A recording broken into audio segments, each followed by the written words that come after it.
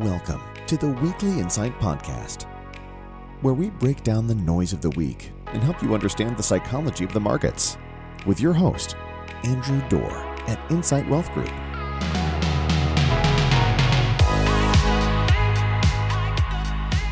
Good morning. Hope everybody's doing well out there. Thank you for joining me. My name is Andrew Dorr. I'm your host for this week's edition of the Weekly Insight Podcast. Before we jump off, I'll do what I do every week and just remind you that what you're about to hear today should not be construed as individual investment advice, but instead is more just my opinion and our firm's opinion on what's going on in the market. And I hope it's helpful for you as you're determining your path. But if you have questions or would like to know how this may apply to your individual portfolio, I'd encourage you to give us a call. Well, let's take a look. Last week was a pretty slow week in the market. It was slow in what we learned. It was slow in what happened. Volume for the S&P 500 was down pretty dramatically last week, about 6.2% lower than what we've seen so far on average this quarter, and that was even after a pretty big day in volume on Tuesday. The market did take a step back. It was down about 3% for the week, but I think really what this week was folks covering their bets heading into what is going to be a very big week this week. As we've talked about in the last couple weeks, we have the last two big expectation moments in the market going to be happening on Tuesday and Wednesday of this week. We have the CPI read on Tuesday, and that CPI read is going to inform a lot of what we expect and what we'll see on Wednesday when Chairman Powell and the Federal Reserve meet for the last time of the year. And they release not only what they're going to do on interest rates, which I think is largely set, but also they're going to give us their summary of economic expectations, which will give us a good guide into how high rates are going to go into the future. So we're going to take this kind of quiet week and we're going to use it as an opportunity to go through some other stuff. But before we do, let's just talk a little bit about what we learned this week in the market and what it meant for this upcoming week and the Fed meeting. Again, most of the data that we saw confirmed the story that we've really been saying for the last 30 days or so, which is the economy is a bit stronger than the Fed would like, but inflation continues to fall. And I would point to four specific numbers that came out this week. First was global composite PMI, which came out, I believe, on Monday. That number fell from 48.2 to 46.4, but it came in above the expectation of 46.3. Same goes for services PMI. It fell from 47.8 to 46.2, but was above the expectation of 46.1. Then there's core PPI. It fell from 6.8% to 6.2% year over year, but it came in above the expectation of 5.9. And then there was just PPI, which fell from 8.1 to 7.4, but again was above the expectation of 7.2. You get what I'm saying here, right? The numbers were better than they were last month, but they weren't as good as people were hoping. The assessment, it's good. It's not great. It did not do a thing to change the market's expectation of what's going to happen at Wednesday's Fed meeting. Last week at the end of the week, or the week prior, at the end of the week, there was a 78.2% chance on the CME Fed predictor of a 50 basis point hike coming up later this week. At the end of last week, so 7 days later, where were we at? 78.2% chance. It had not moved 0.1%. The sentiment didn't move at all. Frankly, I think it's the only time I've ever seen it do that over a full week. Pretty good, nothing bad. I would say there was one data point that stood out to me personally, and that was the University of Michigan. They come out with their summary their survey on consumer expectations.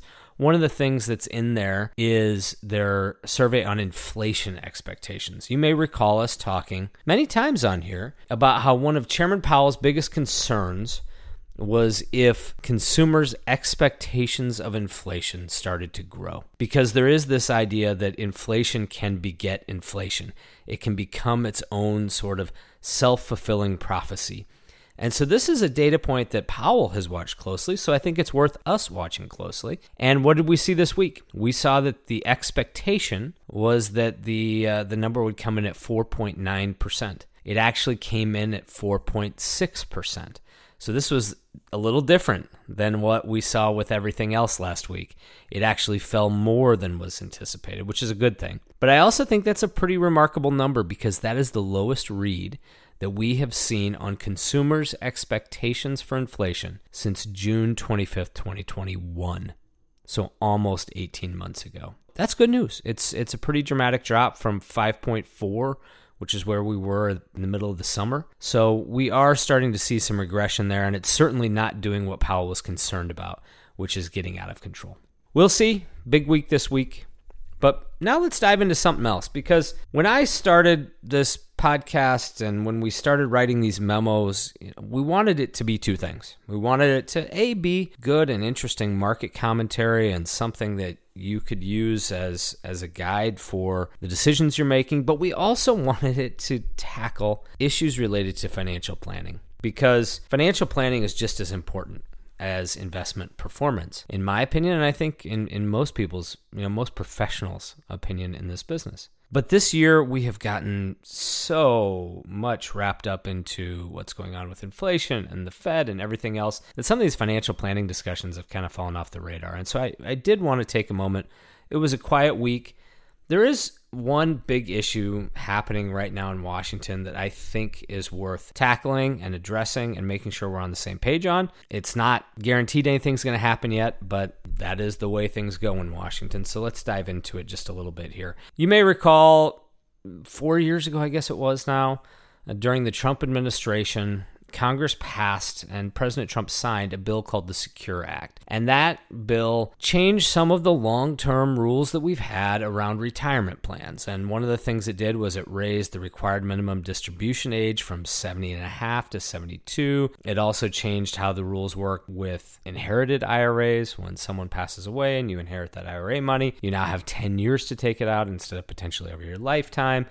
So there were some significant changes, but I would argue they were changes that were beneficial long-term to investors. And the current Congress is hoping to pass an update to that bill. They're calling it Secure 2.0, and they're hoping to get it done in the lame duck session before the end of this year. It is actually a rare moment of bipartisanship on Capitol Hill. Not something we see a lot of, but it's also something that I think you need to understand should it become law. So let's just walk through a couple of the really big changes that this bill would make to how retirement plans function. The first, probably one of the most obvious to people, one of the most headline grabbing, is that it is going to make 401k enrollment automatic. So any employer that has a 401k plan, as soon as an employee becomes eligible, they will be automatically enrolled in the 401k plan at an automatic contribution rate of 3%. That contribution rate would also ramp up annually by 1% until it reaches a rate of 10%. Really, what this piece of the bill is trying to do is force people to save for retirement. What Congress doesn't want to say out loud, but I think we'll say the quiet thing loud, is Congress knows that Social Security isn't going to make it. The Social Security, as we all know, is failing financially. And if people are not saving for their own retirement, they're going to find themselves potentially in hot water. And so Congress is trying to force people to save for retirement by making these contributions automatic inside the 401k plan. The second big thing is that Congress is going to up the catch-up contributions that folks are allowed to make. Many of you who are on this, listening to this, may be over the age of 50, and you know that if you have a 401k plan, you get to add an extra $5,000 to the maximum contribution each year once you hit age 50. Or if you're contributing to an IRA, that number is $1,000. That's a great thing. That's a wonderful thing for retirement savers. It's a wonderful thing for tax planning that you can add that extra amount in there. What this current bill would do is raise that number from $5,000 a year to $10,000 a year for 401k plans or 403b plans. That's awesome. But what the catch is that all of those catch-up contributions must now be made post-tax. They're now Roth contributions. So it does nothing to lower your taxable income. So it is going to take one tax planning tool away from those savers who are above age 50. Another big one, student debt. I think we all know that student debt is an issue. I think there are a myriad of opinions about how to fix it. We'll leave that for another day. But one of the problems that Congress has noted that makes it difficult for people to save for retirement is they have to put that money instead towards their student loans. Got to keep their student loan payments current. And by doing so, they're now foregoing the opportunity to have a match on their retirement savings that may be coming in from an employer. So what this bill does is it says, listen, as long as people are making payments to student loans, they would still be eligible for the employer match to be made into the 401k plan. That's, I think, very attractive. I think it's attractive for employers because it's going to reduce employer earnings, their taxable earnings, which is not a bad thing for people who are making money. And it is also going to start at least a small amount of savings for these folks that aren't able to contribute to the retirement plan because they're making student loan payments. This bill is also going to further delay RMDs. So again, the last Secure Act took the required minimum distribution age from 70.5 to 72. Secure 2.0 would take it from 72 to 75. It will do so, however, in steps. So if this bill were to become law this year, next year the new age would be 73. In 2029, that would bump up to 74. And in 2032, it would bump up to 75. And that's an acknowledgement by Congress that people are working longer, people are living longer. And I know for a lot of our clients who have very large retirement account balances, pushing that age off has the potential to be a really great tax planning tool because we like to take advantage of those years between retirement and RMD age for those folks that have really big balances because you have really very low income oftentimes during that time period, and we can utilize that time period to sneak money out of the 401ks and out of the IRAs. Sneak's the wrong word, but get it out, do a Roth conversion at a lower tax level before you have to start taking RMDs that may come in at much higher tax levels.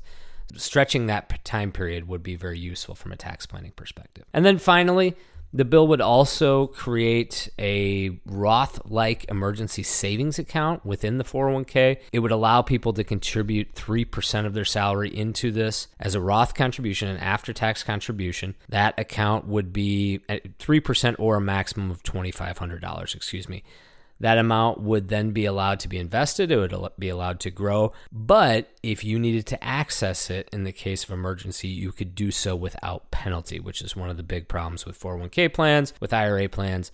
You take money out before 59.5 and you really get dinged by the government. So this plan would allow you to utilize that cash in the case of emergencies. We're still a few steps away from having a finalized bill voted on here in both houses. It's quite possible this doesn't happen before the end of the year, and the process would then have to be completely restarted. It would have to go back through committee, back to the floor, voted on, et cetera, in the new Congress, which starts in January. We'll see if that happens. But like all regulations around retirement planning, if this bill does become law, I think it will create some opportunities, but it's also going to create some potential landmines that for smart investors, we're going to have to really pay attention to and make sure we're navigating around them. So we'll be watching this closely, and we'll certainly keep you informed if this bill does become law about some of the changes we may need to make in retirement plans. We'll wrap it up there for this week. This upcoming week is really the last big week of the year. After we get done with this Fed meeting on Wednesday, the holidays are going to kick off. We're going to very quickly find ourselves in 2023, but this week is a big deal. So hang on tight. We will be back next week with a detailed examination of what Chairman Powell said, what the Fed did, what those interest rate decisions were, and what they mean for our expectations as we go into 2023. It's going to be a fun week. I hope you enjoy it. I hope you're having a wonderful holiday season, and we'll look forward to touching base with you next week. In the meantime, if you have any questions, please don't hesitate to give us a call, 515-273-1333, or you can visit us on the web at www.insightwealthgroup.com. I hope you have a fantastic week, and I look forward to touching base with you again soon. Take care. Securities offered through Arete Wealth Management, LLC, member FINRA, SIPC, NFA. Investment advisory services offered through Arete Wealth Advisors, LLC, an SEC-registered investment firm.